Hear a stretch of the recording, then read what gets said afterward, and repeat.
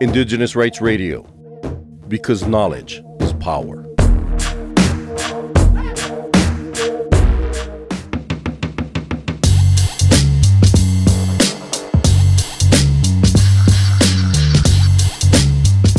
The United Nations Framework Convention on Climate Change, 27th Conference of the Parties, known as UNFCCC COP27, is taking place in Sharm el-Sheikh, Egypt, from November 6 to 18, 2022.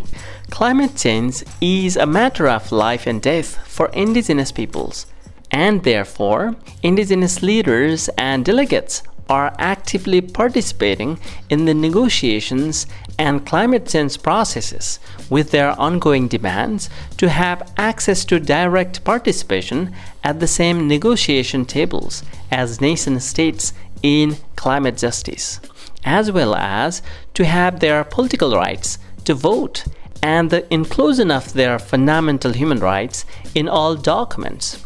Cultural Survival attended COP27 and asked indigenous leaders and delegates to share some of the successes of the previous COP and their expectations from COP27. My name is Rodion Solonziga, and I am indigenous activist from the Russian Eastern Siberia. For me, I believe it's my 10th COP.